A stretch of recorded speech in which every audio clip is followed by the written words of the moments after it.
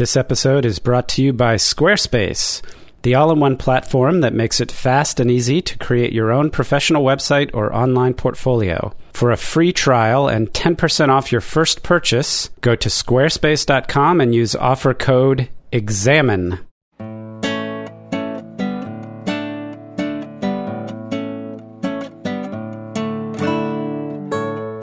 You're listening to The Partially Examined Life, a philosophy podcast by some guys who were at one point set on doing philosophy for a living, but then thought better of it.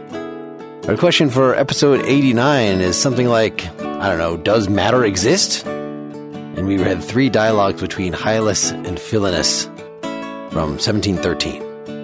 You can join the discussion, get the text, and lots more information at partiallyexaminedlife.com. This is Mark Linsenmeyer, ideating from Madison, Wisconsin. You know, it would have been a lot funnier if you just left it at that.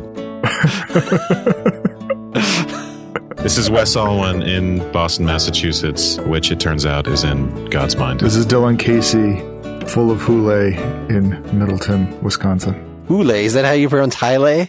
Was I saying it wrong? Well, hule is the Greek word that Hylas is based on. Which is matter. Sounds like matter. It's got that doughy kind of sound to it. Yeah, hule. Hule. I know I had seen, maybe it was in Husserl as a technical term. He just stole it from Aristotle. It just means stuff, right? So this is not something that a regular person, this question, thinks about. Does matter really exist? Of course matter really exists. No, they think about it if they've been smoking some reefer. I got to ask a question right from the beginning. Why is it Berkeley and not Berkeley? That I don't know. I just know it's Berkeley. Yes. It's a fundamental because axiom. I was corrected about that enough times. Yeah. So it's part of the philosophical indoctrination. Yes. That evidently does not extend to any foreign names, but if it's merely Irish, then yes. Yeah, he was Irish, so maybe it has something to do with that. Oh, Berkeley. Oh. Well, it's just a funny thing with him and immaterialism, right? Is that you look at it and you perceive it as Berkeley, but it's Berkeley. Right. If he were right, it would just, yeah.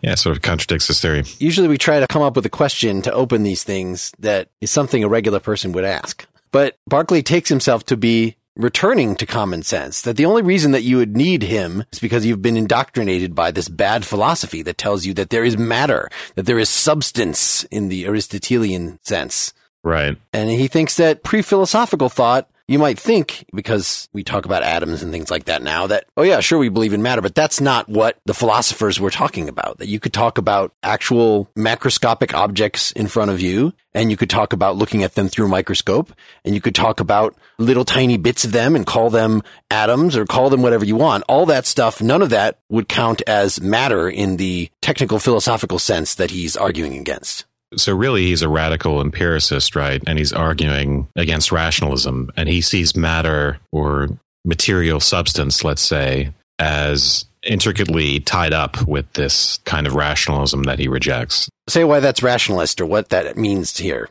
We've talked a lot on these podcasts about things in themselves. Things in themselves being these radically mind-independent metaphysical objects which somehow cause our experience, but of which we can't really have any experience or say anything about. For those people who are used to that move, I think they can understand some of the motivation behind Berkeley's argument. But to get to why it's rationalism, and so we'll see in these dialogues, he rejects abstract ideas, which I think is a linchpin of the argument. This goes back to some of our episodes on, say, phenomenalism. If you think about what it means to perceive an object, well, really, we're having this series of sensations. We're having multiple sensations with different senses at any given time, and then we're having different sensations at different times. And we have to sort of collect all these up and infer from these to some object. Why do you say infer as opposed to construct or just group? I didn't see the word infer in Berkeley anywhere, but yet you use that. He uses infer. He talks about, for instance, inferring from textual marks to signs. He does that little thing in the very beginning where he wants to say, when I say an object of experience, I want to talk about the raw elements of experience and not anything that we've inferred from experience. So when I talk about a sound, I might hear the sound of thunder and attribute that to clouds in the distance. But when I talk about thunder, I'm talking about that raw sensory sound experience. I'm not talking about it's the cause that I've inferred from it. So that inference is important because ultimately we'll see he thinks that something like material substance is something that we think we've inferred as the unitary transcendent object and cause of all of our experiences. So I think, again, it's comparable to this transcendent object in phenomenalism, which we call transcendent because with an experience, it's not itself the raw sensations of experience, but it's something that we think of. You could say constructed if you want, but it's something that sort of stands behind experience. It doesn't have to be its cause. Well, what you're describing is sort of the bad kind of inference that he's imputing to the materialists, that he's saying you really just have sense impressions and you infer that there's something in the physical world that is causing them. That I understand, but you also used infer in what to Berkeley would be a good sense, which is that we bundle perceptions together. We don't have to think that there's a material object behind the various impressions that I have of this particular cup that's in front of me, but yet you still, in talking about him, use the word that we inferred the cup. I guess I can see why that would be useful in terms of being able to say that maybe you got it wrong. You inferred that there's real thunder, but maybe it's actually just a movie playing in the other room. You know, there are all these. Yeah. So that is necessarily a reference to memory. Is that right? You need memory, yeah.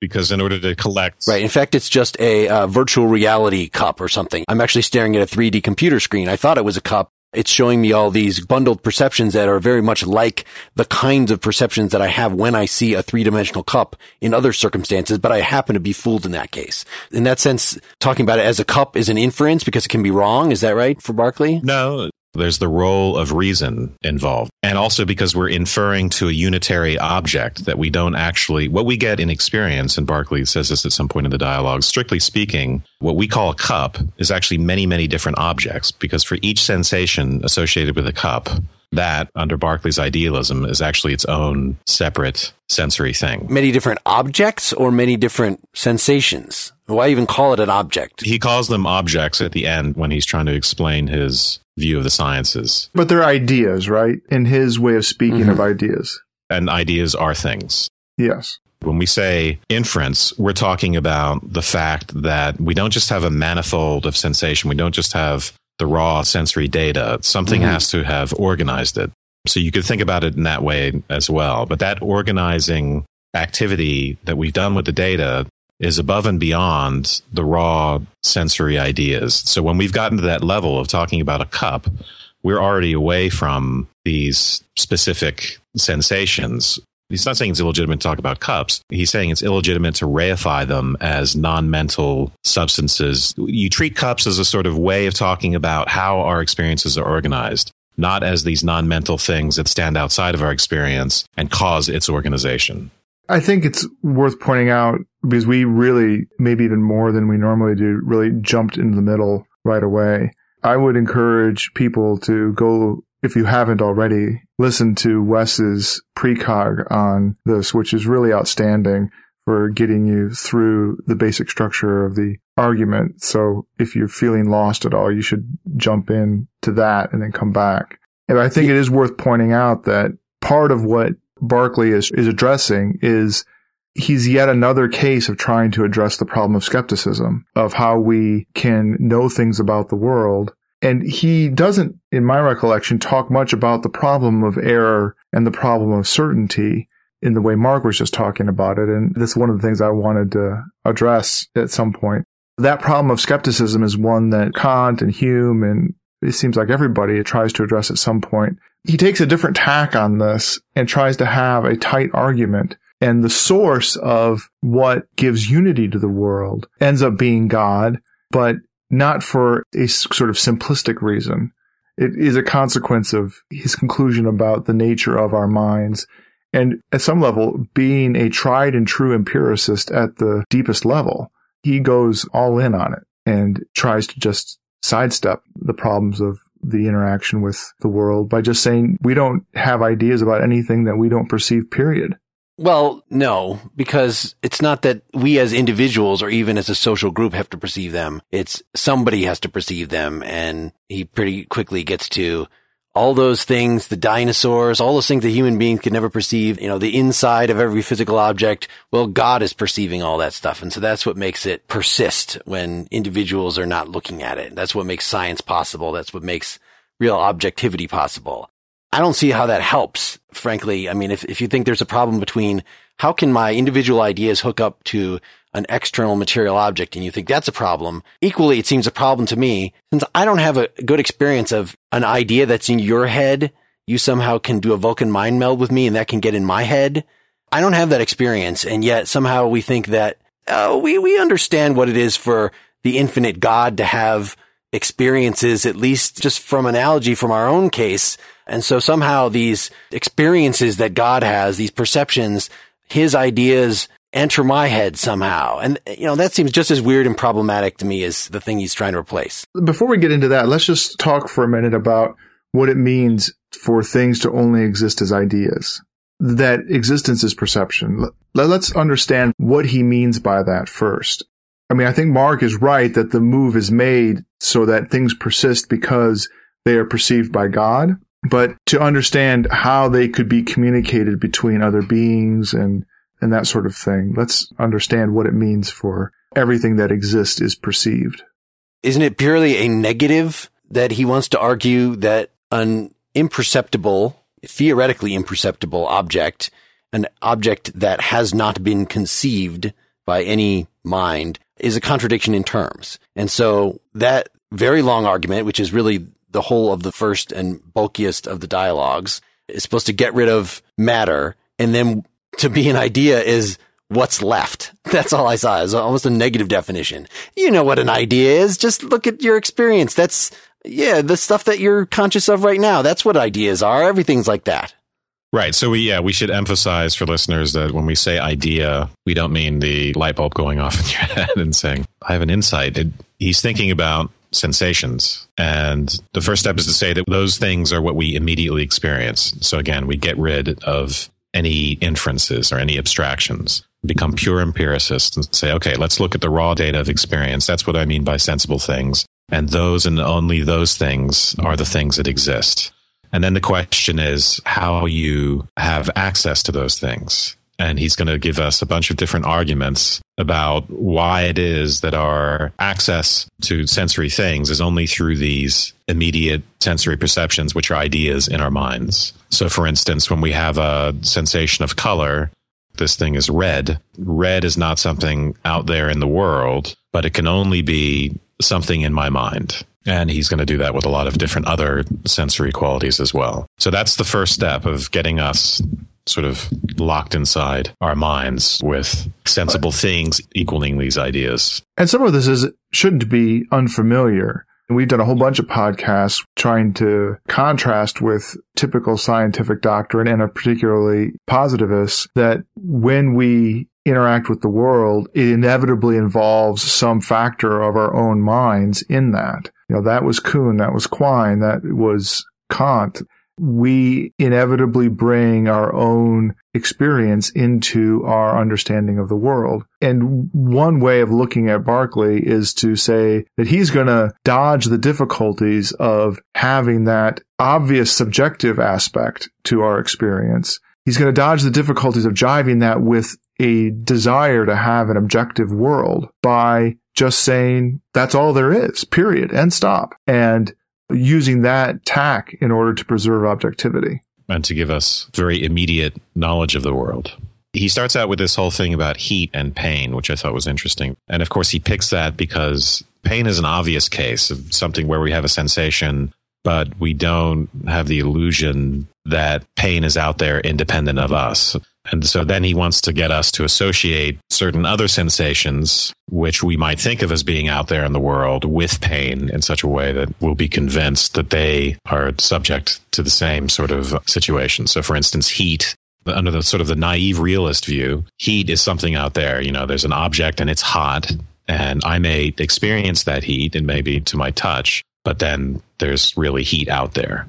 So Berkeley wants us to think about the case of extreme heat where it's painful and where we have this united sensation that we can't disentangle of heat pain. He wants us to ask us how heat could possibly be something mind independent if it's linked so closely to pain, which I thought was a really interesting way to start this whole argument. That's another way of addressing the whole perspectival nature. I mean, he could have picked things getting bigger or smaller the closer you get to them, or he could have picked color, all of which involve a changing character to the sensation that doesn't seem to be rooted in the entity or the character of it itself. In a way, there's no such thing as it without us. And I think most of us have a sort of quasi-skeptical moment in life where we think, oh, so red isn't really, things aren't really red because I can explain it away in terms of electromagnetic radiation bouncing off things, going to my eye, stimulating my optic nerve and causing certain brain states. And I think it's that fundamental intuition that Berkeley is, milking as far as he can. Just on that point, just to push on that a little bit, if we just take it that as electromagnetic waves that are bouncing off the object and then we perceive them as red, the physicist would say, well, the reason you perceive them as red is just the identification that you've given to certain wavelengths of electromagnetic radiation. And there's nothing mysterious about that. And in fact, those wavelengths have an integrity of their own that if you were to move towards that object or move away from that object, in fact, the color would change, but in a perfectly understandable way that is related to the speed that you have and the wavelength of that light. But that doesn't mean that light doesn't have a wavelength. And in fact, it doesn't mean that object that it reflected off of doesn't have inherent characteristics for reflection and absorption and transmission that give rise to that reflection that you perceive as red. The fact that might change, that's no big deal. And that's not necessarily just you. Right. So when you say that might change, you mean, so for instance, the color of a thing may change depending on how far away we are from it or something like that. That's one of the sort of perspectival. Yeah, I think there's sort of two things there. One is the question of when someone perceives red, there's the question of, is it the same thing as someone else perceiving red? That is their machinery functioning in the same way? Is it stimulating their brain in the same magnitude for the same frequencies of electricity and magnetism? There's the other question of whether or not the actual stimulating phenomena is the same striking their eyeballs. And that would depend upon, their relative motion, yada, yada, yada. That's the part that I was referring to, is that changes in that as a result of perspective don't seem to be as complicated as he seems to make them out to be. Yeah, so you're getting at this secondary quality, primary quality distinction. So we might want to say, even if we agree that color is something purely subjective, things like spatiotemporality are objective features of the world, right? Or you could even just call it objective color as a short way of giving the description, Dylan, that you just gave about what it is about the objects and about the light that would make the typical person see a particular color and call it that. So Berkeley would say, well, to call that objective color, you're saying, so to modernize the argument, we're saying that the wavelength, the distance between two peaks of a wave is now what we call color, which of course isn't what we mean by color. That's just a distance between peaks of waves. So for Berkeley, those two things may be causally related, but that doesn't mean that we can say that they're the same thing, the subjective feel of red and then the thing that's causing it. He puts a lot of weight on what makes intuitive linguistic sense to us. But it seems like once you dive into these things, we don't even really have the language to talk about these things. That the way that Dylan described it, he said there's different wavelengths, and when we see them, we call it red. Well, we don't see the wavelengths. We see the color. The relationship is causal, yeah. Right. Once you've accepted the idea of secondary qualities, then your intuitions about language, how you refer to them, because you always refer to them as being out in the world. You even refer to a taste. This is tasty, or this music is good. There are all these things that we refer to. The language would say, if you just paid attention to the grammar, would say are objective. But then, we think for a second, oh, no, it's actually me that's just having this reaction. And I guess that doesn't cause major confusion for me. And yet Berkeley seems to put a great deal of weight on it by saying, oh, you can't say real objective color. Isn't it absurd to say the real objective color is something you don't see? Well, maybe it sounds that way, but that's because linguistic intuitions are pre-analytical. But he's trying to say that even we would say, right, to say that light causes our sensation of color is not to confuse the subjective sensory feel of a color with the thing that's causing it. So cause and effect are actually two separate things. We can't simply identify them.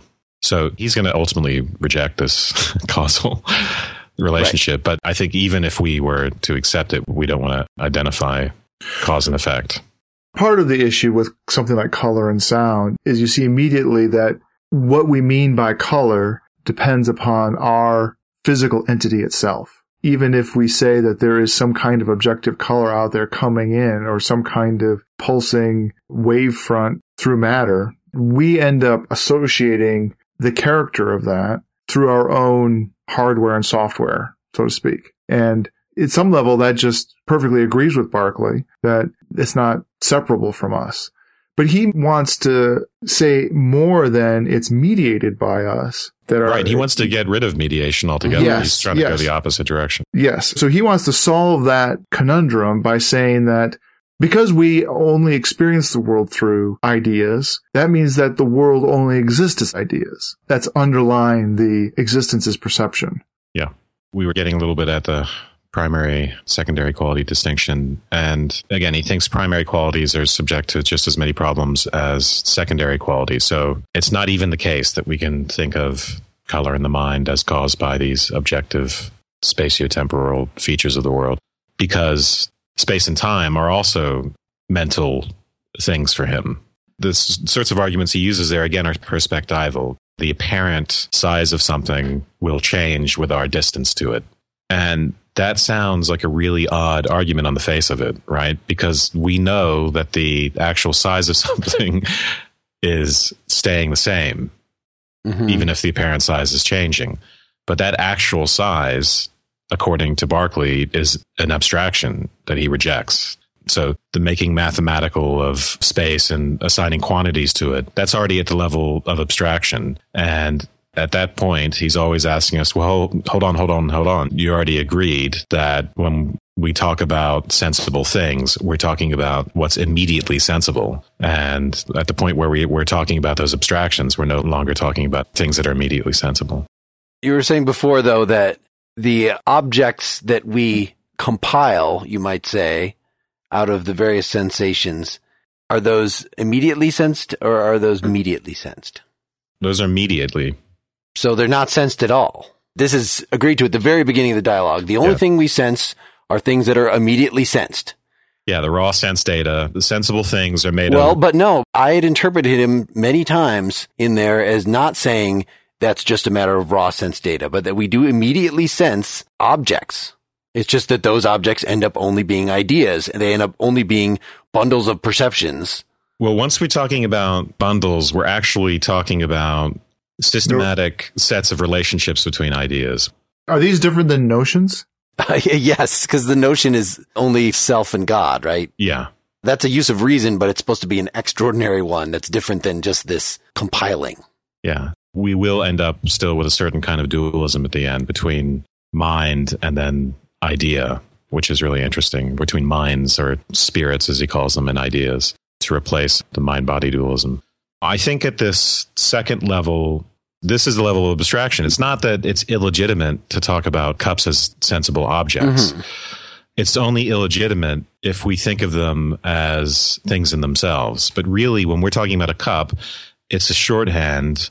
You know, you can call it a bundle of sensations if you like, but bundle is a little bit inaccurate, right? Because really it's a set of systematic relationships between sensations I'm having now, sensations I could have in the future, and so on and so forth. Right. It's a hypothetical bundle. It's not an actual bundle. It's not just remembering all the sensations you have had. It's potential sensations. Wait, I thought he would deny potential anything. This is at the level of abstraction. He's denying that there's a reality to these abstractions. Yeah. The articulation for why we have a unity to any of this ends up going back to what Mark brought up earlier, is that that unity comes from the constant active perception of God. Right. I still think you could talk about this as a sensation I could potentially have without saying a potential sensation is like a thing in the ontology. It's an actual sensation by God. Yes. Yes, exactly. Many of which are potentially available to me. Exactly. So it's a neat little ontology. This seems like a good place to bring back Mark's question about error. And I confess that to the extent that the world is, the consistency of it is via the constant active work of the mind of God, and that we have access to that through our own perceptions, I got very confused about how we're ever wrong about anything. And let's just to restrict ourselves to wrong about physical We're wrong in conclusions. our inferences. We're wrong at the level of abstraction, and he does talk about this. Right, the bundling inference, that Yeah. we're grouping this in the cup category when actually it should be in the virtual reality computer object category. That wouldn't solve the problem, right? Just because we realized that we were making a mistake about attribution, we weren't understanding that things existed only as mental entities. Just because we weren't immaterialists, and all of a sudden we became immaterialists, that would not solve our problem about making mistakes. Well, there's mistakes we make because we make the wrong inferences. And so, for instance, we might hear a sound and we might attribute it to the wrong cause. But then there's the kinds of mistakes that are something like, say, dreaming, which I think he talks in the end about. Yeah, he's not worried about dreaming. He's not worried about dreams, and he talks about distinctness. And there are portions of dreams which are coherent enough, which I think you could argue that they're not distinguishable, right, from everyday experience. And so you could say, okay, Berkeley, how do you account for the difference between reality and dream on that level? And then I think he would talk about, was it distinctness that he talked about, or vagueness, something like that? I don't remember the exact words, but you're getting at it, that we can tell dreams just by looking at them, that they're dreams. Things don't exhibit the regularities that they do in real life, right? Just try to read a book during your dream, then look at the page and then look back at the page and you'll see that it doesn't work. So that's how you can tell. He's not worried about it. Descartes' concern, if that was an actual concern of Descartes and not just a heuristic to get us to think about more radical kinds of deception, he's not worried about that. And there's a difference, of course, between imagination and, it's not just dreaming, but our imaginations. So here's Philinus on page 68 of my edition. The ideas formed by the imagination are faint and indistinct. They have, besides, an entire dependence on the will. So one of the ways to make this distinction is when we're imagining things, we can actually change our ideas via our will in a way that we can't in the real world.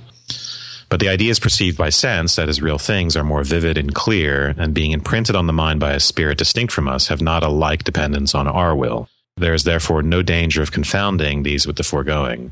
And there is as little of confounding them with the visions of a dream, which are dim, irregular, and confused.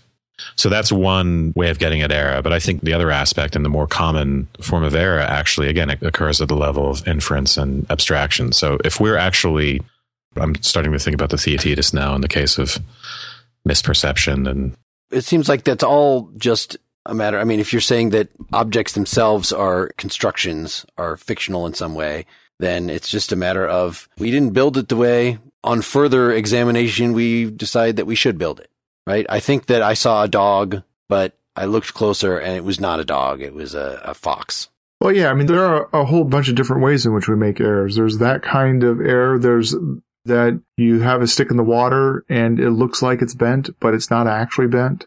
So we make the mistake. right. And then we resolve that mistake. But This is perfect, actually. This is on page 70 to 71, this whole stick in the water example. You can read the quote if you want, but I mean, should he even say that this stick is actually straight, but it appears bent? No, he wouldn't Seems more say likely that. he would, right. He'd just say there's the bent perception and then there's the straight perception. And we can talk about a law-like way in which when we're going to have one and when we're going to have the other. But to talk about is the stick in itself straight or not, that's nonsensical. Right. So they're talking about an oar with one end in the water. And Philinus replies to Hylas's question about that. He's not mistaken with regard to the ideas he actually perceives. So if he's seeing it crooked while it's in the water and straight while it's out, those two ideas are not in conflict. But in the inferences he makes from his present perceptions. So if he infers from it being crooked in the water that it should still be crooked out of the water, he's messed up. So again, this is where the whole idea of inference and abstraction becomes crucial. Thus, in the case of the oar, what he immediately perceives by sight is certainly crooked, and so far he is in the right. But if he thence conclude that upon taking the oar out of the water, he shall perceive the same crookedness, blah, blah, blah. in that respect, he would say to speak of the state of the oar, regardless of whether it's in the water or not in the water, is a nonsensical statement. It doesn't exist in any way outside of that. Both of those objects exist. No, We're calling them objects now because... Right, really, it should just be the phenomena if you were being strictly... No, because the things and the phenomena are the same thing. I mean, when we say that there's no real case of that, we're falling into the same trap. There really is the bent oar, at time one, and there really is the straight oar at time two, because the sensations are the real things. The bent oar is the real thing? No, because you said the only real things are the immediate perception, and those are not objects. Objects are always constructed out of the sense data, out of the immediate perception. It's not that there is a bent oar object and a straight oar object. It's that this is a complicated object that involves both of those kind of perceptions. And in fact, speaking of that object doesn't even sound like it makes sense, right? You have to have the whole bundle of stuff together. The ore and the water and the sunlight and yada, yada, yada. And then that yields a perception. It is merely a social convenience that we even call them objects at all. It captures something about the regularities our experience comes in due to the orderliness of God to talk about objects. We could not do without that talk. It's too useful. Yeah, so the reason we want to say, well, the ore is really straight has to do with the persistence that we claim that's occurring. That if I stick the ore in the water, what I see is something bent. I pull it out, it's not bent. And maybe I even do some more experiments or do some more looking. And I would say to myself, it's because of the way that the light, my process of seeing and perceiving yields a bent image of the ore.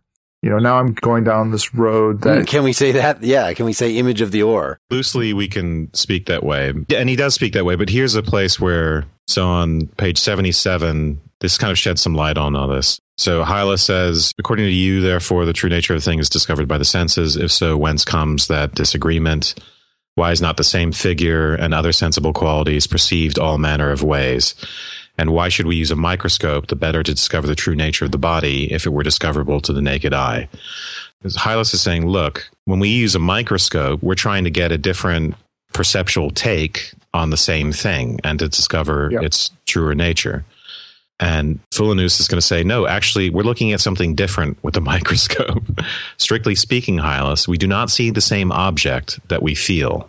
In other words, when I'm holding the apple in front of me and I feel it and then see it, inferentially at the level of abstraction, I attribute this to one object. I see the same object that I feel.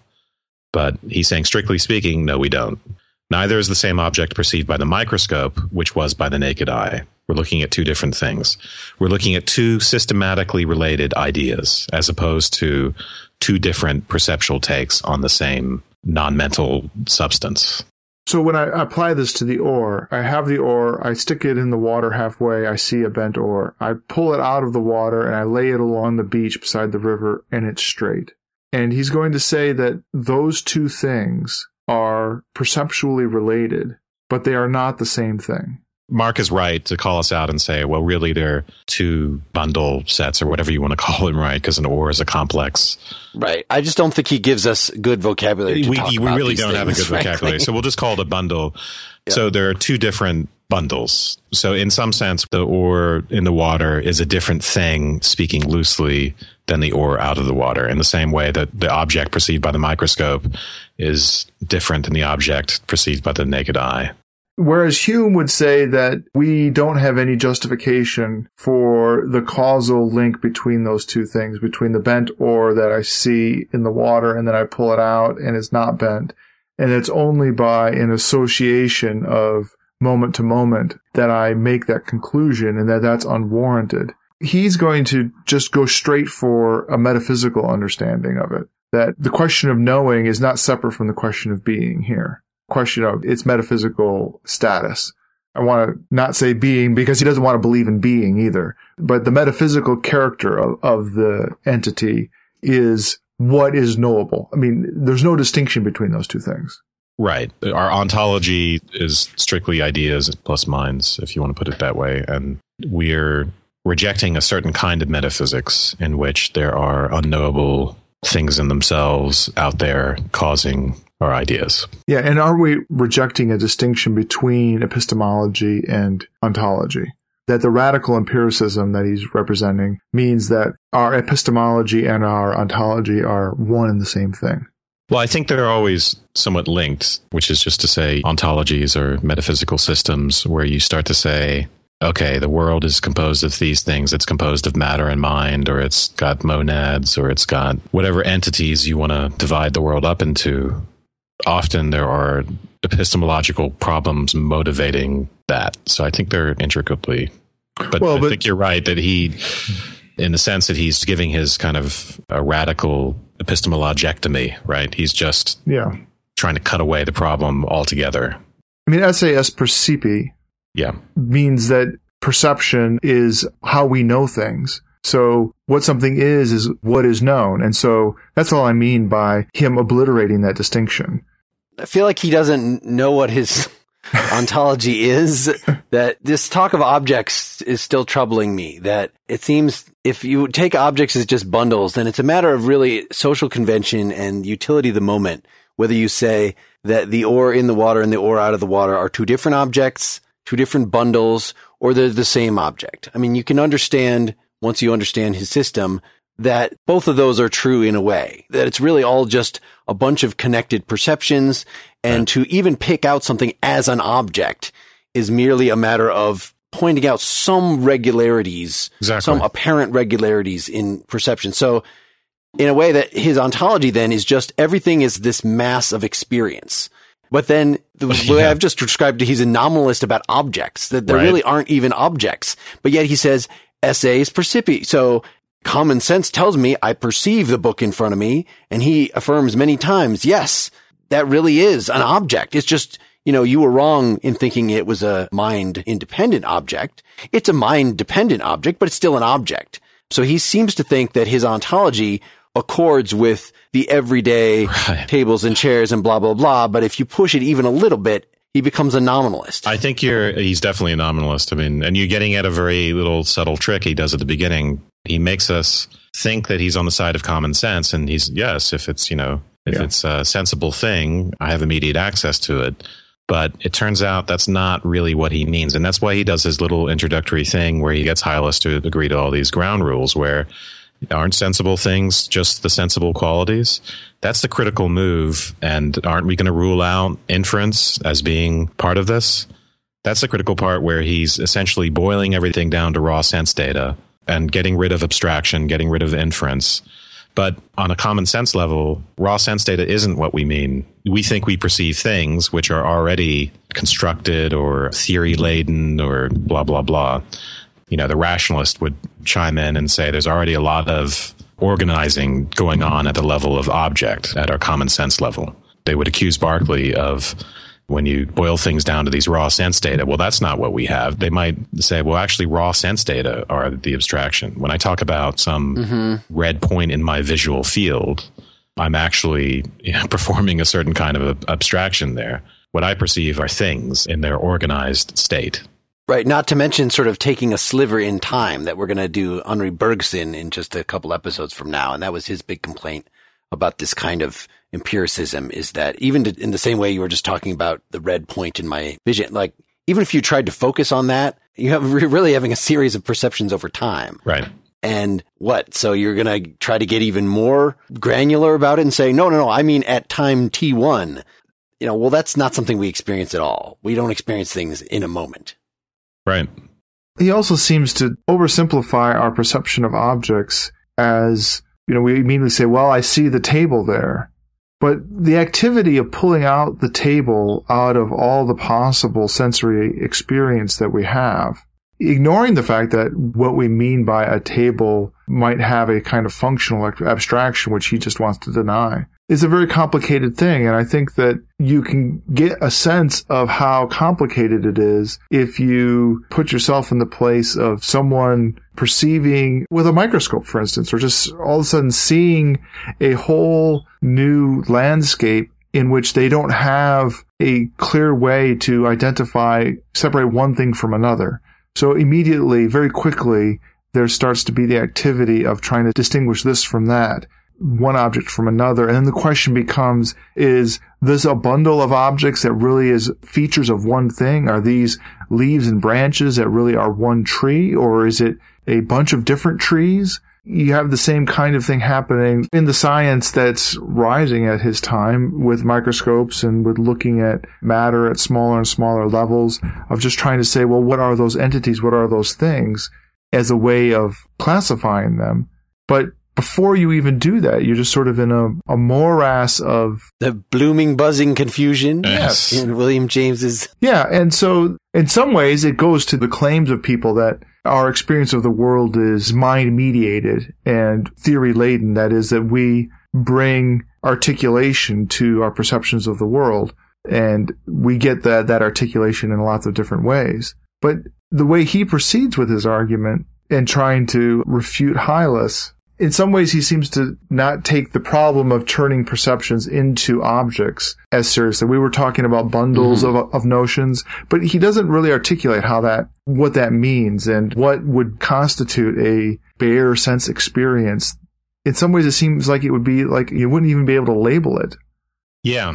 At the point where we have experience, where we can even say we're having experiences, we already have a lot of inference and conceptual stuff going on. And this is Kant's basic point. So it wouldn't even be accurate to call the manifold or raw sense data, to call that experience. It doesn't rise to the level of experience.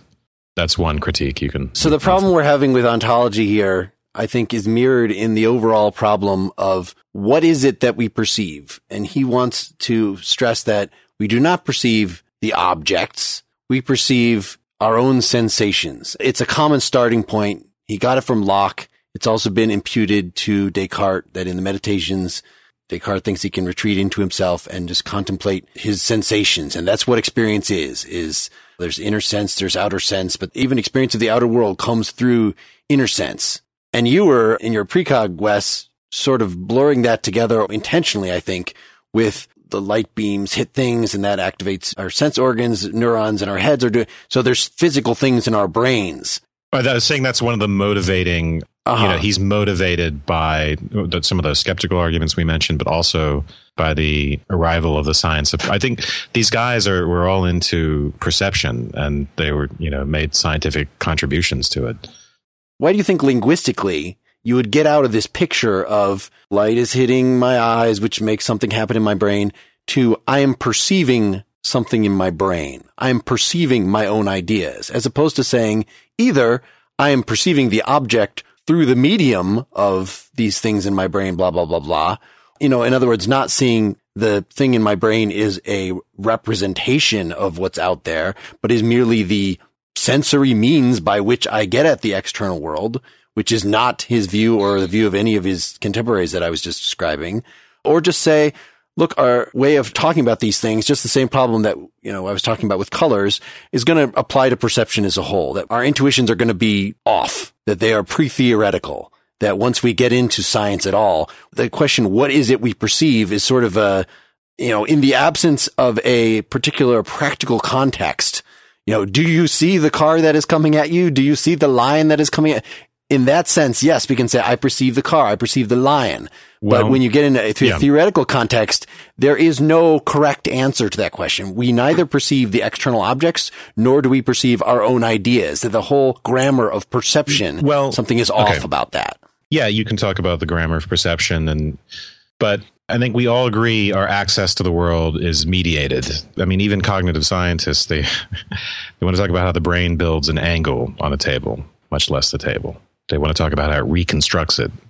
It's just even using the word mediated implies that some sort of immediate access is possible, but that this thing is in the way, or maybe what we have immediate access to is the mediating thing, which is then in turn connected to just the word, the dichotomy between mediated and immediate doesn't make any sense. Well, I'm not so sure, because I think the causal theory that Berkeley rejects is actually the promising one that we want to keep, right? We want to say our experience of the world is caused by the world. It's caused by our interaction with the world. We have sensations that are caused by objects or light, or vision. They are caused by the system of perception of which the object is one element. Right. They're caused, so for instance, our seeing things is caused by light bouncing on things and going into our eyes. Yeah. And Berkeley gives a lot of ingenious arguments. And also, by the way, you just mentioned, why not say the sensations are an act, a purely mental act that take something non-mental as the object. But he rejects that for the same reason that he's going to reject all of these things, which is that he doesn't see how you can link up the mental and the non-mental in any satisfying way, right? And I think that's a real problem. I think we have to stick with some sort of causal / representation theory of cognition. But to say how it works is really, really difficult. And he's just jamming us on that difficulty. This episode is brought to you by Squarespace, the all-in-one platform that makes it fast and easy to create your own professional website or online portfolio. For a free trial and 10% off your first purchase, go to squarespace.com and use offer code EXAMINE. Now, Dylan, you're our resident webmaster. Tell me, do you feel like we have an all-in-one platform that makes it fast and easy? Well, I think we have one now, but when we started this, almost 5 years ago now. Yep. It was really a big learning curve for getting something that looked the way you wanted it to look. And when I look through this Squarespace stuff, I'm really impressed with how design-oriented and forward, modern-looking web design it is. So we have spent a lot of time on the design on the site, and a lot of that stuff we have to kind of create from scratch, or we wait for new plugins and designs to be made available to us, and then we have to tweak them. Whereas it looks like, with Squarespace, you've got a lot of really great templates that you can use right from the start. Yeah, and I've been very impressed with the integrated design of each of them. They're unique ones, but they seem tailored to individual goals. They have them for restaurants and podcasts and blogging and media outlets. And even just going over the Squarespace site, they have a lot of neat features of just navigation that bring the site alive in a way that I was surprised by. It seems to me that they've been very conscious about how to make new experiences happen within a web browser. Have questions? Need help? Squarespace has your back with their amazing 24/7 customer care team. And how about the price? Only $8 a month with a free domain name if you sign up for a year. So, what are you waiting for? Go ahead and start your trial today. No credit cards required. And go to squarespace.com. Make sure to use the offer code EXAMINE. You'll get 10% off your first purchase and show support for the Partially Examined Life. And now back to the show. Let me follow up, Mark, though, just with one thing you were getting at, because you were kind of making actually one of Berkeley's points as well. You were saying, but the whole idea of mediation doesn't make any sense. I thought you were saying mediation or lack thereof. Yes. Well, that's a different point. But so you could go in a different direction. You could go in the materialist direction with this, right? And there are people who try and do this these days. In a way, they're involved in a Berkeleyan project, which is to get rid of any mind-body problem or mind-matter epistemological problem by saying everything is reducible to matter. And often they're going to take this line against the idea of mediation. So, for instance, Daniel C. Dennett gets a little into that. This is opening a giant can of worms that we're not going to be able to treat, but no. We've talked about this in other contexts that if you're a materialist, then you have to somehow explain qualia. You have to explain that we have a perspective on things.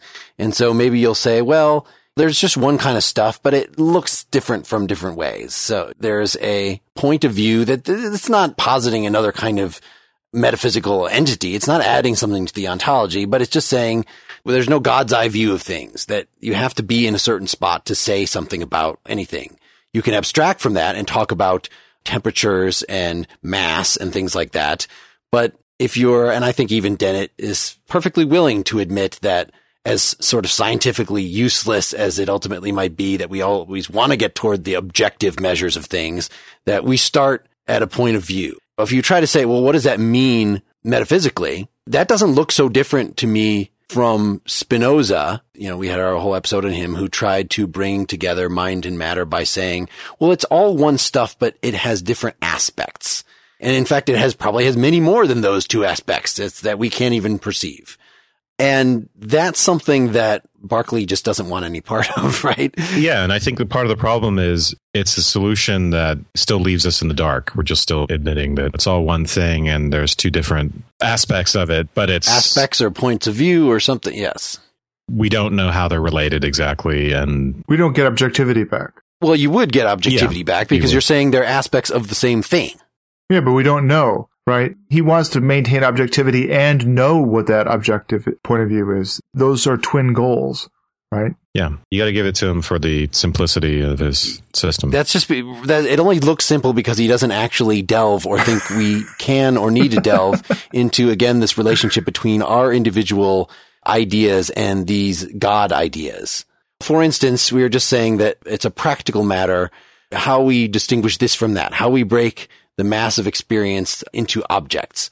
So you could say that our practical concerns feed into the fact that I consider this a book and this a table and don't bundle my perceptions in ways radically different than that all human beings sort of do it the same.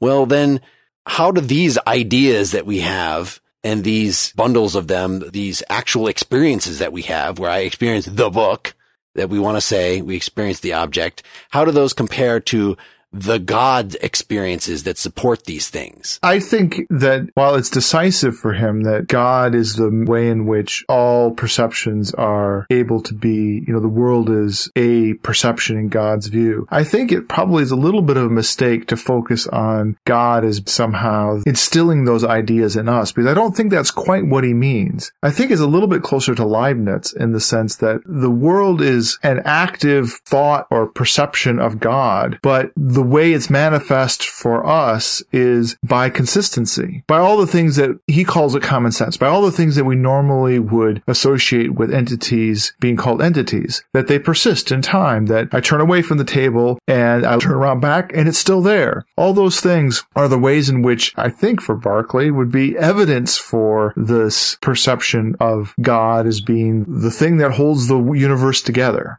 Yeah, it's God's will. Laws of nature are really manifestations of God's volition ordering these ideas for us. But you're pointing out then fundamental differences between the human point of view on these things and the God point of view on these things. In fact, God doesn't even have a point of view. God sees all things from all possible aspects. Yeah. He doesn't have to bundle at all, but yet he's aware of all the potential bundles. He's aware of all the potential bundles. He constructs us to bundle them in certain ways. That's what's important. He's providing the grounds for the possibility of bundling by his will. His will, all the little machinations and string pulling of his will is what produces that orderly. Let me just finish the consequent of the if-then statement. We were pointing out all the differences, but yet the whole reason he introduces God in the first place is because he wants to set up an analogy. He wants to say everything is mental. We know from looking at our experiences that everything, all the tables and chairs and all that are mental entities, and yet, they don't disappear. There's this orderliness. It doesn't look like it's just a matter of individuals that are seeing things makes them appear or something like that. There's an apparent objectivity to it. So there must be a mind, not just some kind of force out there, but a mind that is causing these things to happen. It's relying on an analogy between God's mind and our mind. And then at the same time saying, but God's mind is not something that we can understand at all, and pointing out all the differences. I think you can't have it both ways. Either God is so different that this analogy between his mind and our mind doesn't work, or he's similar enough that we should be able to make sense of these things, of God's perspective. We should be able to talk about that. But isn't it just the difference between the finite and the infinite in his case? Exactly. Once he gets to the statement that everything is immaterial, that everything is mind, then God ends up being, in some ways, a kind of gloss for the thing that holds all things together. A kind of abstraction, like Descartes' version of the infinite? Yeah, this is the interesting thing. He sort of squeezes out abstraction out of the sensible world, and then he shoves it all into this other noumenal entity, this spirit. So we still get this sort of rationalist apparatus, but at the very periphery of the system. The reason I was objecting to this is that he says very positive things about God's nature. So, for instance, against Spinoza, that the Spinozaists think that God is not a mind that has all the ideas that are the things of the universe, but that God actually is all the things of the universe. But that's just a manifest repugnance because of all these things we know about the simplicity of God and the fact that creation and destruction is apparently going on among the things of creation. And so those couldn't be parts of God. So he has very positive things to say with no real grounding that I can see other than revelation.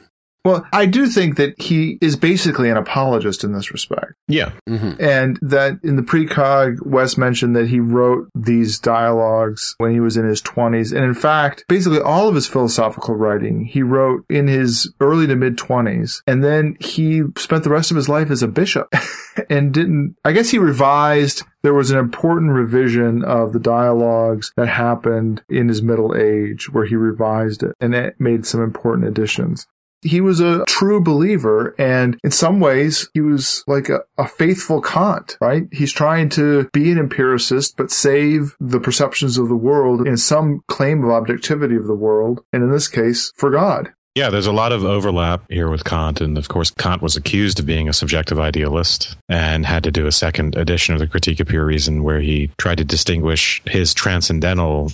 So Kant said, well, actually, I'm a transcendental idealist, but empirical realist. And we don't need to go into exactly what that means. But he had to defend himself against charges of subjective idealism. And then, of course, Kant's system led into the German idealism of Fichte and Hegel, who, instead of using God, well, with Fichte, it just begins with the noumenal ego spirits themselves. It looks very Leibnizian, that form the grounding that matter no longer is there for. And then for Hegel, it's Geist, so world spirit. So you can do this in a lot of ways. You're looking for some grounding. You can go the matter route, you can go all these different routes, and they're all interesting and they all have different advantages and problems associated with them. Yeah. And what they have in common with them is that they're all a bucket or a measure with respect to which you are able to align everything else. So in a funny way, they're all rational in that respect. That is, you have one fundamental measure that's going to be the thing that holds the whole, and you're going to divide everything else up with respect to it. And it's only in that way that you can have a ratio, be rational about it. And in that way, Berkeley is, even despite his protestation, is being rational in this respect. He makes the bucket God, and he wants to insist that all of the law-like behavior and saving of science is still there because that is a metaphysical move that he makes regarding our epistemology. And in a funny way, by the end of it, you want to ask him, okay, well, so what, right? Does this change anything about the way that I'm going to, for instance, pursue in science or pursue in morality? And I think the answer is not much. No, it's that his aims are theological, if anything. Yeah. So at the very beginning of the book, in the preface, he says what his main goal is. He says, if the principles which I here endeavor to propagate are admitted for true, the consequences which I think evidently flow from thence are that atheism and skepticism will be utterly destroyed, many intricate points made plain, great difficulties solved, several useless parts of science retrenched, speculation referred to practice, and men reduced from paradoxes to common sense. Those are his twin goals, atheism and skepticism, destroying them both. Since you brought up that he wrote these works in his 20s, it just brought to mind a little bit from the end of the biography part of his entry in the Stanford Encyclopedia of Philosophy that talks about, so this work was from 1713. His other famous work, Principles of Human Knowledge, was 1710. In 1734, he was made Bishop of Cloyne, returned to Ireland. It was here that Berkeley wrote his last, strangest, and best-selling in his own lifetime philosophical work. Ceres from 1744 has a threefold aim: to establish the virtues of tar water, a liquid prepared by letting pine tar stand in water, as a medical panacea, to provide scientific background supporting the efficacy of tar water, and to lead the mind of the reader via gradual steps toward contemplation of God. Has anybody ever...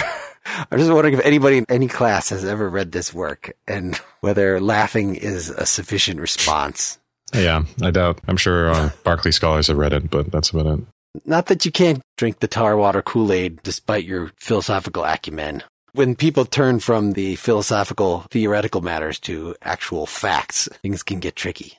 He made a legitimate contribution to science as well, though, as did many philosophers of this era. So you can't accuse them of not being scientific. And Descartes invented analytic geometry and did lots of other scientific work and so on. So I don't think it's a matter of simply having one's head in the clouds. All of these guys were also scientists.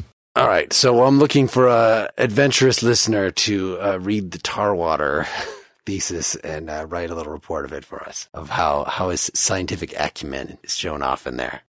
There are two things left over so far that I wanted to talk about. One was talking a little bit more about abstraction and making clear how his objection to abstraction, his sort of proof against abstraction works and why it's a linchpin for his theory. I feel like we sort of danced around that. And then the other thing I wanted to talk about, which is related to abstraction, is just the question of likeness. And I'll explain that more after we talk about abstraction. Right. He wants to make sure that we don't reify our abstractions, clearly. He wants to make sure that, look, red itself is not an object in the ontology. But clearly we do abstractions a lot, and we need to in talking about even objects at all is a kind of abstraction, if they're not reified. So what's the issue? I would point to two things. One would be physical objects, like tables, where I mean by a table something more than just the table that's in my kitchen. And also mathematical abstractions, like triangles. Let's just pick triangles. Well, let's start with so on page 29, one of his arguments against abstractions is the fact that he can't frame abstract ideas. Without having instances of them, right? I can't frame abstract ideas at all, quote unquote. It is plain. I cannot frame them by the help of pure intellect, whatsoever faculty you understand by those words. In other words, when he says ideas, again, he has something very specific in mind. It's not to say that we don't employ abstractions. It's just that... I guess I'm not understanding what frame means. What would be an example of something that I have an abstract idea? So when I think about triangles in general, that's not an idea of triangle in his sense, because an idea, again, is something with specific perceptual content. Yeah, okay. So it's just what I said, that you can't have an abstract idea. You always have an instance of it. When you think of table, you never think of table as a form or an idea. You might imagine a table like the one in my kitchen, and your activity of abstraction would be a kind of, you would make some argument about, well, that's an instance of what a table is, and then you start talking about forms and yada, yada, yada. Same thing with a triangle, that whenever you're doing a geometrical proof, you end up thinking through instances of triangles, not triangleness or triangle in general. And this argument comes about because he's just given an argument saying that primary qualities like extension are susceptible to the same sorts of skeptical objections as secondary qualities. And then Hylas says, what? Is it not an easy matter to consider extension and motion by themselves abstracted from all other sensible qualities? Because he's just said, again, if I'm at a different distances from the thing, it looks larger or smaller. And Hylas is saying, well, that's absurd because it's still 5 feet long, whether or not you're, and that's what we mean when we say abstraction. We're abstracting away from its apparent size and saying, okay, here's its real size. And that's when he goes into, he says, I acknowledge, Hylas, it is not difficult to form general propositions and reasonings about those qualities. He's not saying those aren't true. So reasonings about those qualities without mentioning any other. And in this sense, to consider or treat of them abstractedly. So he's saying, yes, we can treat of things abstractedly. But how does it follow that because I can pronounce the word motion by itself, I can form the idea of it in my mind, exclusive of body, and so on and so forth? So again, it goes to the specific sense of an idea, and ideas are the only real thing. So if I can't do abstraction by framing ideas, then they're not real. But this is an interesting move. So he's saying motion doesn't exist because I can't frame it. It's the same thing as saying because motion is not an idea in the way he means idea as a perception. Motion is, it doesn't exist. We can say true things about motion as the orderly interrelation of ideas, but we can't reify motion, and we can't reify red. You can't say motion is a notion. Well, can we say, so when we say something like motion is conserved, yeah, we can form general propositions. He's a nominalist, so we're making these abstract propositions which are inferential and which will help us predict the future. So when we come up with our scientific theorems, this will be useful to us. In fact, he has there is another treatise. He gives what's called an instrumental account of science. So these theorems will help us make predictions about future events and be useful in other ways. And so it's not that they're bogus. They're only bogus, again, if you try and reify something to correspond to them, because what's actually producing all that regularity is just the will of God. Well, and so in the case of the conservation of motion, the way you would get out of it is you would say, well, look, motion doesn't actually exist. what you have is all the momentum of individual objects, and that momentum is always conserved. That motion is always conserved. But what I mean by that is I'm sort of speaking too loosely there. In the end, I'm speaking of specific motions of specific objects, and that's the thing that's conserved. It's not this abstract entity called motion. That doesn't exist. Well, suppose I tried to give some metaphysical account of the conservation of momentum and say there's this thing out there that explains it. That's what he's objecting to. The conservation of momentum can be boiled down to predictable interrelationships. When I do something with the billiard balls, I can expect them to behave in this way, but I don't need to come up with any metaphysical explanations of that behavior. I can just treat that regularity as a regularity. I can form my abstractions. I mean, I can treat of them abstractly, to use his language, but I can't frame an abstract idea that corresponds to something real in the world. So it's nominalism. Yeah. The reason that I got to thinking about likeness in this case is it seems to be an account of a kind of radical particularity about the world. And I guess that just amounts to his empiricism. That I think that's a good way to put it, yeah. Yeah. Even though there are regularities that are born out of the mind of God that we can find, in the end, the world is only particulars. So it made me wonder about what likeness and what saying something is like another thing means to Berkeley. Because that's one of the avenues that we have for abstraction, that we begin speaking of kinds of things. That what I mean by the abstraction of a table is that this object here is like that object in these sorts of ways because they're the same kind of thing. And this dog is like that dog, or this, animal is like that animal. And that likeness will lead me to calling them a dog. But for Berkeley, dogs don't exist as entities. There are particular animals that exist, and maybe I call them dogs, but dogs don't exist. Just like, in some ways, human beings don't exist. Yeah, the abstract idea dog. Yes, idea human. Yes, the abstract idea dog, the abstract idea human. It's a deep denial of the notion of kind. And the notion of kind would be, you would get to that through likeness. And so it's an even deeper disagreement with someone like Aristotle than I even thought at the beginning. By asserting that radical particularity, there are no kinds. There are only individuals ever. And none of them are really like one another because there's no likeness and because there isn't same. We can say they are like one another if we understand that likeness means this systematic sets of possible sequences of ideas based on God's will, as opposed to, and he does have a little talk about identity at some point, which Dylan, I think, speaks towards what you're saying here. He sort of rails against the idea of metaphysical identity. Yes, that's right. There being this metaphysical sense of likeness. I think you're right. Exactly. So there would be no kinds, especially in the sense of kinds existing. But there would be likeness in the sense of regularities that were expressed in the mind of God that we could discover or we could lay claim to or something like that.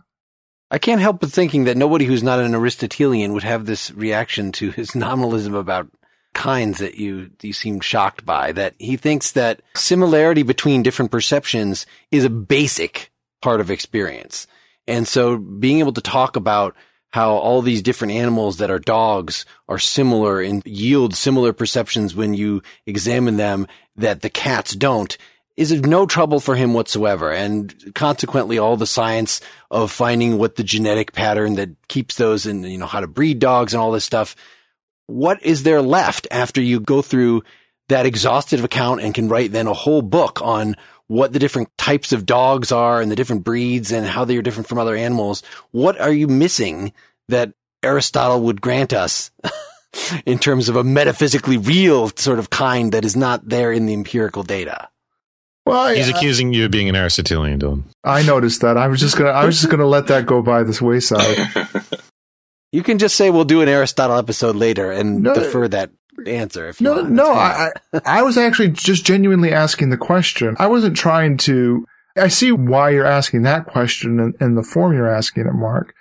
I guess even before you went to trying to defend Aristotelian kinds, and I admit I was appealing to that, I guess I would happily grant that Aristotle makes a move in wanting to talk about kinds as existing that Berkeley just denies.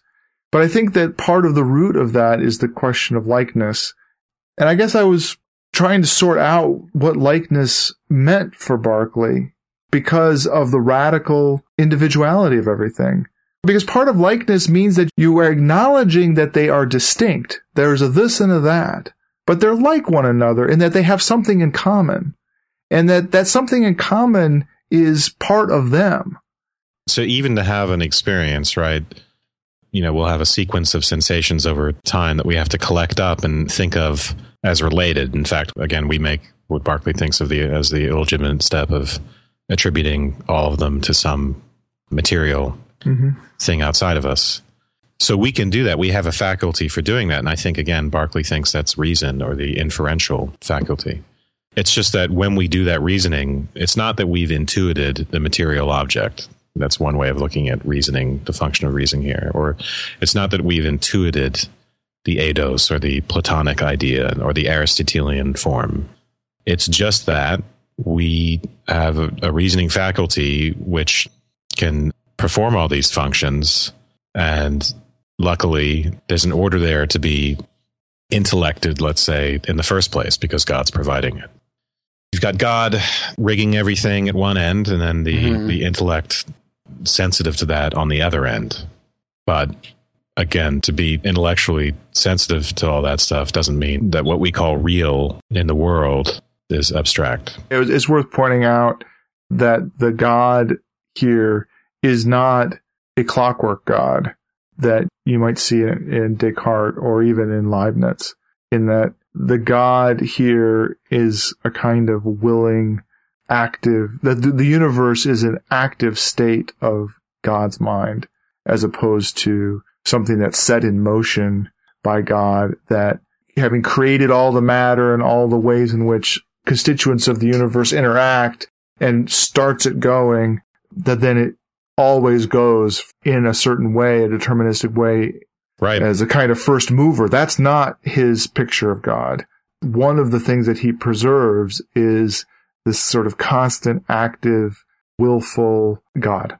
In our typical day-to-day thinking, we might think, when one billiard ball hits the other and causes it to move, that one material thing has acted on another material thing. Yep. Which creates its own metaphysical problems. At least it did for the early moderns. So Berkeley gets rid of that. There is no acting. One billiard ball is just an idea, or again, combination or collection of ideas in association with another. So that, again, and this sounds sort of Humean ultimately, because Hume is a skeptic about causality. So for Berkeley, there is no causality in the sense of one thing acting on another. There are just regularities. And those regularities, the only real causality that's going on is God constantly supplying those ideas to us, constantly through his will, implanting them in us, let's say. His picture is clear enough to me that the ideas are all passive. And this is supposed to be something that is given by experience, and Hume picked up on the same thing from Berkeley, of course, really. And you can give causality as the prime example that we think this is something that's happening behind the scenes, but actually, no, there's no action between the different things. They're all inert. But yet he thinks that we have an experience of ourselves as active. And that's how we get this notion of spirit, through an immediate experience of myself and the phenomenon you were talking about, that I can say, summon up something in my imagination. I can form an intention. There are all these mental activities that give us the idea of activity. And that is supposed to be different. Empirically, just looking at our experiences is supposed to set up this sharp division between the spirits that are active and everything else that is inactive. And then, of course, from then, that's the prime reason that why there has to be something, because, nothing can affect anything else. So there must be a God. There must be an active principle behind it. There must be an active spirit making all this happen. I understand what the view is. It still seems really bloody arbitrary to me. Like why you would think that, I feel like I have an experience when I see one thing smacking another, that I've experienced one being causally efficacious on the other. And I could understand, we've talked about this in other contexts, how I could be fooled about that. Maybe actually I'm watching a cartoon, that there really aren't two objects in the physical world that are bouncing against each other. They're just two images that were set up by the programmer of the cartoon or whatever. And the fact that there is that distinction between real causality and apparent causality within my experience makes me think that there is an active principle going on there. Right. I see where there's room for skepticism, but I also see why there's the same room for skepticism. You might think that you've just summed up an image of the unicorn in your mind, but do you really have that? I mean, you really just, you experience the same sense of constant conjunction. Maybe I have a feeling that I'm trying to summon up something, and then it happens. And as we just got out of Anscombe, we don't even really have a consistent feeling about intentions in this way. So I think that the workings of the mind of my own experience of myself are equally mysterious. They're equally open to skepticism as the skepticism about causality in the external world. I think his whole foundation for active versus passive is groundless. I mean, did you buy any of that? That everything in the world is passive except for spirits which are active? It's not a matter of buying it. I mean, I don't buy any of these. To me, they're speculative. It's like having a model of the atom to explain something, except these models, which is what they are much more speculative. And they sound, of course, bizarre, but I enjoy that bizarreness. For me, it just illustrates there's a lot of problems to saying that things are active and affect each other. There's a lot of philosophical problems that creates. So there's a beauty to someone who just gets rid of that in one stroke. Mm-hmm. Now, do I buy that? The system, no. Or Leibnizian system, no. But it's really illustrative. And then it's really important when you get to someone like Hume and then ultimately Kant and Schopenhauer, you can see everything they're doing is predicated on these types of concerns, the concerns motivating Berkeley. In fact, you see in Schopenhauer, causality is something that we're projecting the way our will works onto the world.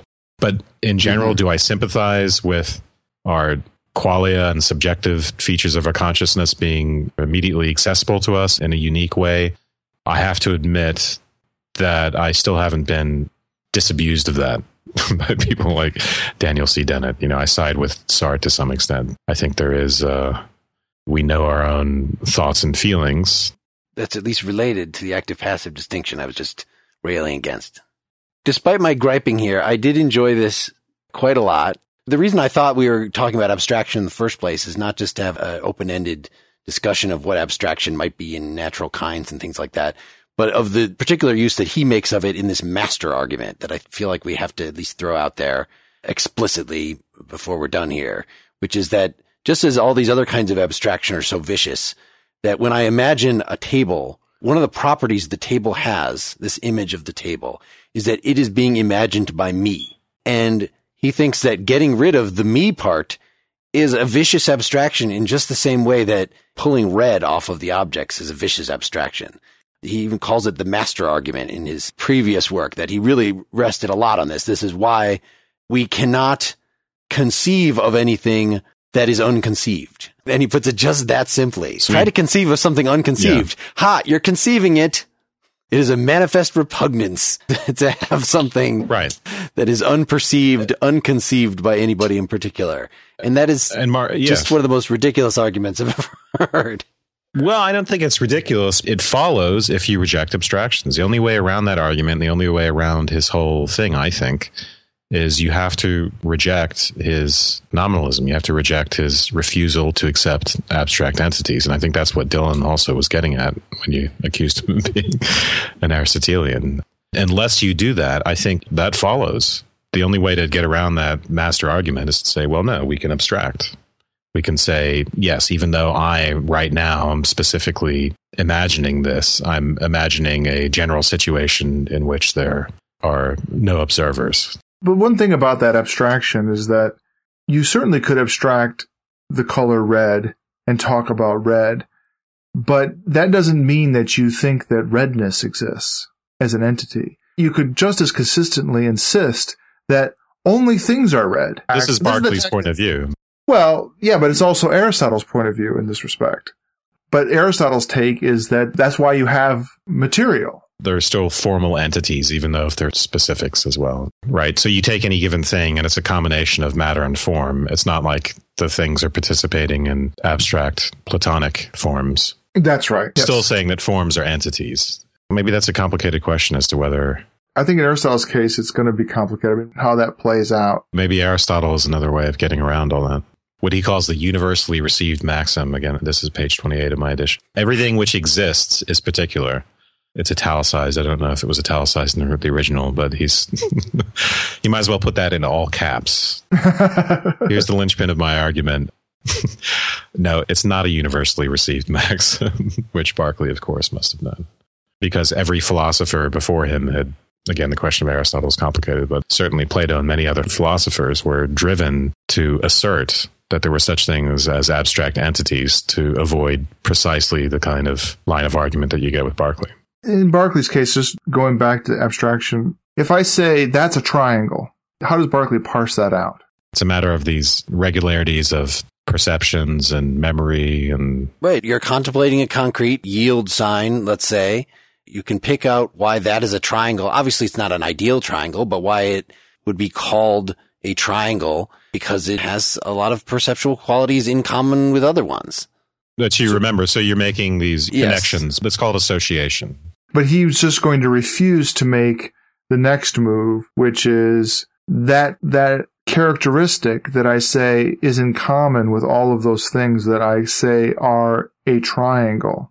That's not an entity in the world. It's certainly not an entity. And when we talk about the danger of abstraction, it is the move to saying that when we speak of such a thing, while it maybe makes sense, when we make the move to saying, oh, well, that characteristic that's in common is an entity, such that I begin to ask the question, well, where do triangles exist? Where is the triangle? That kind of talk is not common sense. That's one of the ways in which he's returning us to common sense, is saying, look, it doesn't make any sense to talk about the triangle. No such thing exists like that because they're all particulars. This is supposed to be in our metaphysics track, even though if we had done it back when we did our Hume episode and our Plato on epistemology, it would have been, our knowledge track. But it really is, for something that's called a metaphysics text, there's not a lot of metaphysics actually in the text. It's because he's an empiricist.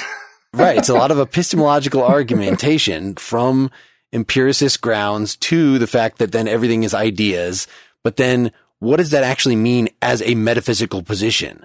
Ideas are spirits, right? Two types of things. He starts talking about spirits, and we don't really know anything about spirits except that they have ideas. We just have an intuitive experience of what it is for a spirit to have ideas, because I have ideas all the time, and that's supposed to somehow yield insight into what the relation between God and the many, many ideas that are unperceived by any mortal right now, even though I don't think it helps at all in that. I think he uses the fact that we're now talking about God as, I don't know if an excuse, because it just never even comes up in the dialogue. It's not like Hylas asks about it. Like, give a whole metaphysical rundown of what it is like to be in a universe that is made only of ideas and where God supports everything.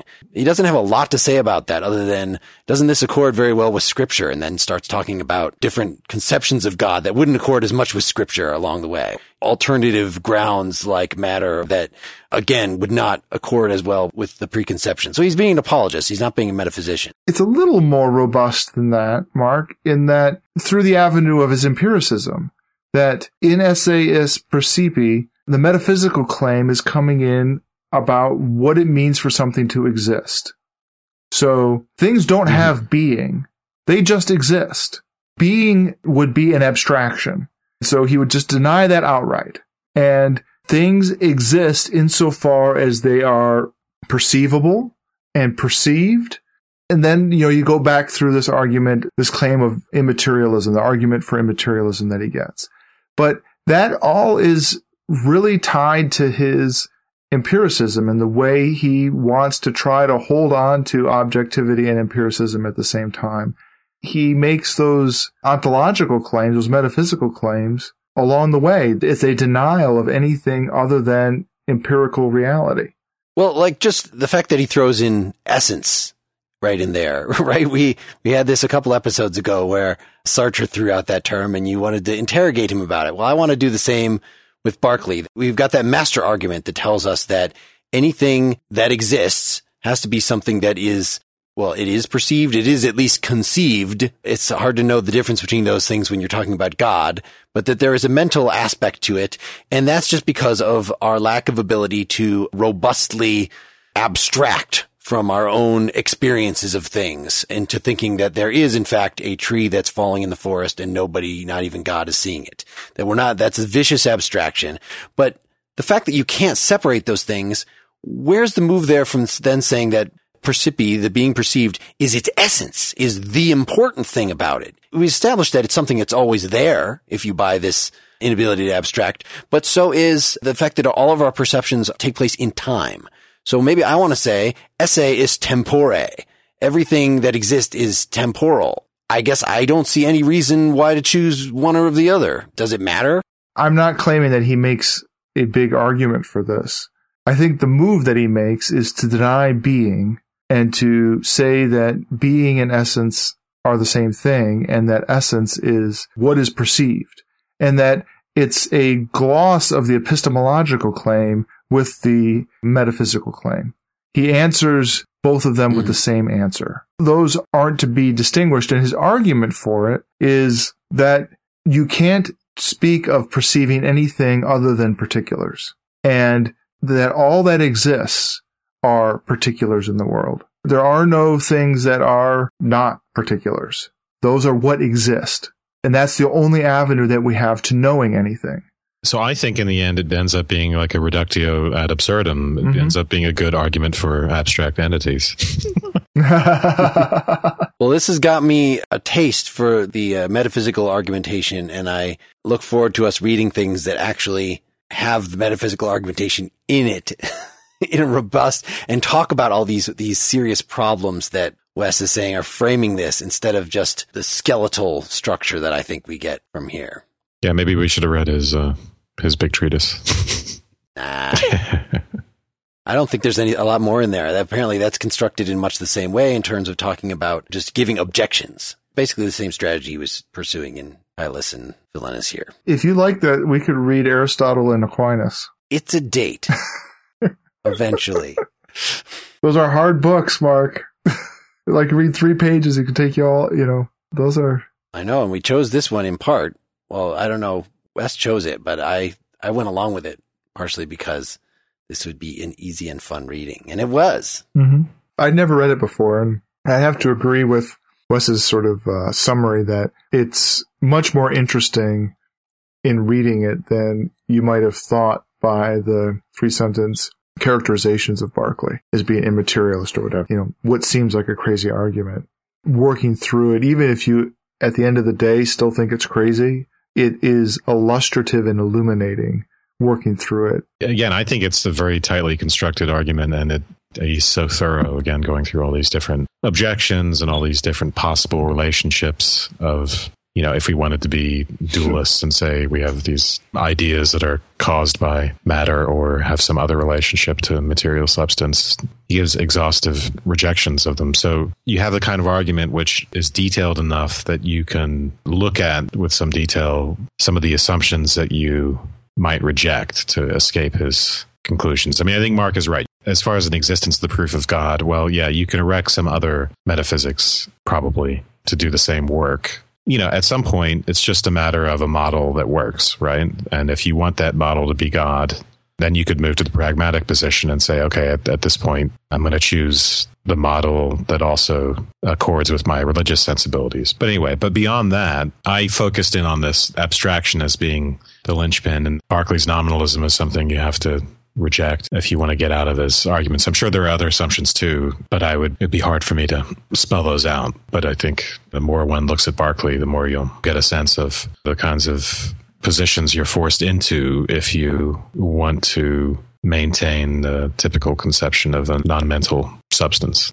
So do you know the name of a post-Berkeleyan phenomenalist? I've heard this position described where you think that, okay, yeah, it's just everything is ideas, but it's just ideas that we have. It's a social thing. That's what provides the objectivity, or we have to start talking about counterfactuals. We say that the desk is here, even though nobody's looking at it. It just means that if somebody did look at it, they'd see it. And so the counterfactual becomes the basic metaphysical thing. Right. Which is That's, yeah. even more confusing, like that these possible things are Right. like, so that's a whole other metaphysical ball of wax. But that seems to be the alternative to saying that there's a God actually perceiving them at all Right. times. Is that Husserl's position? I don't know. There's certainly guys like David Lewis, or, those people that talk about modalities, really take modalities seriously, but I'll have to save that for another time. Next time, we'll be interviewing science fiction author David Brin about his 2012 book, Existence, which doesn't have to do, strangely, with the ontology of universals, nor does it have to do with whatever the hell the existentialists are talking about by existence. It's actually talking about, are we all doomed? So, he'll be pretty fun. Go to partiallyexaminedlife.com to get follow-up articles on this and every other episode we've ever posted. You can also there make a contribution to the cause. Please do it. Big donors since our last recording have included Ryan McCarthy, Richard Martin, Lori McClowry, Melissa Kuttner, Carlos Frankie, Joshua Hounshell, Jonathan Hussein, Kyle Fowler, Darcy England, Karen Woolstrom, Warren Grimsley, Scott Vargas, Robert Nolan, Jerome Mursky, Billy Pritchett, John Hadzipetros, John Ferreri, Jesse Lowenfeld, Dennis Metro Rowland, Jean J. Lacombe, Joseph Britton, Aaron Taylor, Don Ayers, and Gilad Harel.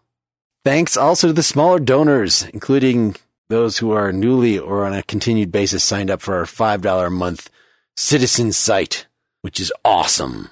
You should go check out our Facebook group. You should follow us on Twitter. And if you got a second, why don't you go in the iTunes store and give us a nice little review or rating. Thanks, everybody. Good night. Good night. Good night. Every night I tell myself I am the cosmos. I am the wind. But that won't get you back again. Just when I was starting to feel okay, you're on the phone. Don't ever wanna be alone. Never wanna be alone. I hate to have to take you home. Wanted too much to say no, no, yeah, yeah, yeah, yeah, yeah, yeah.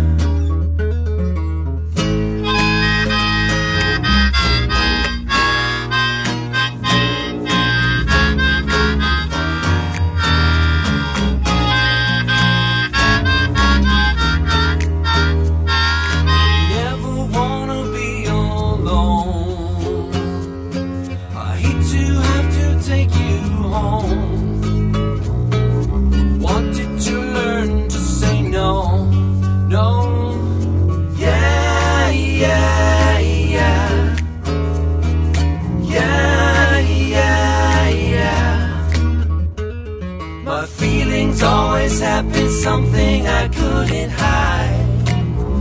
I can't confide. Don't know what's going on inside. But every night I tell myself I am the cosmos. I am the wind. But that won't get you back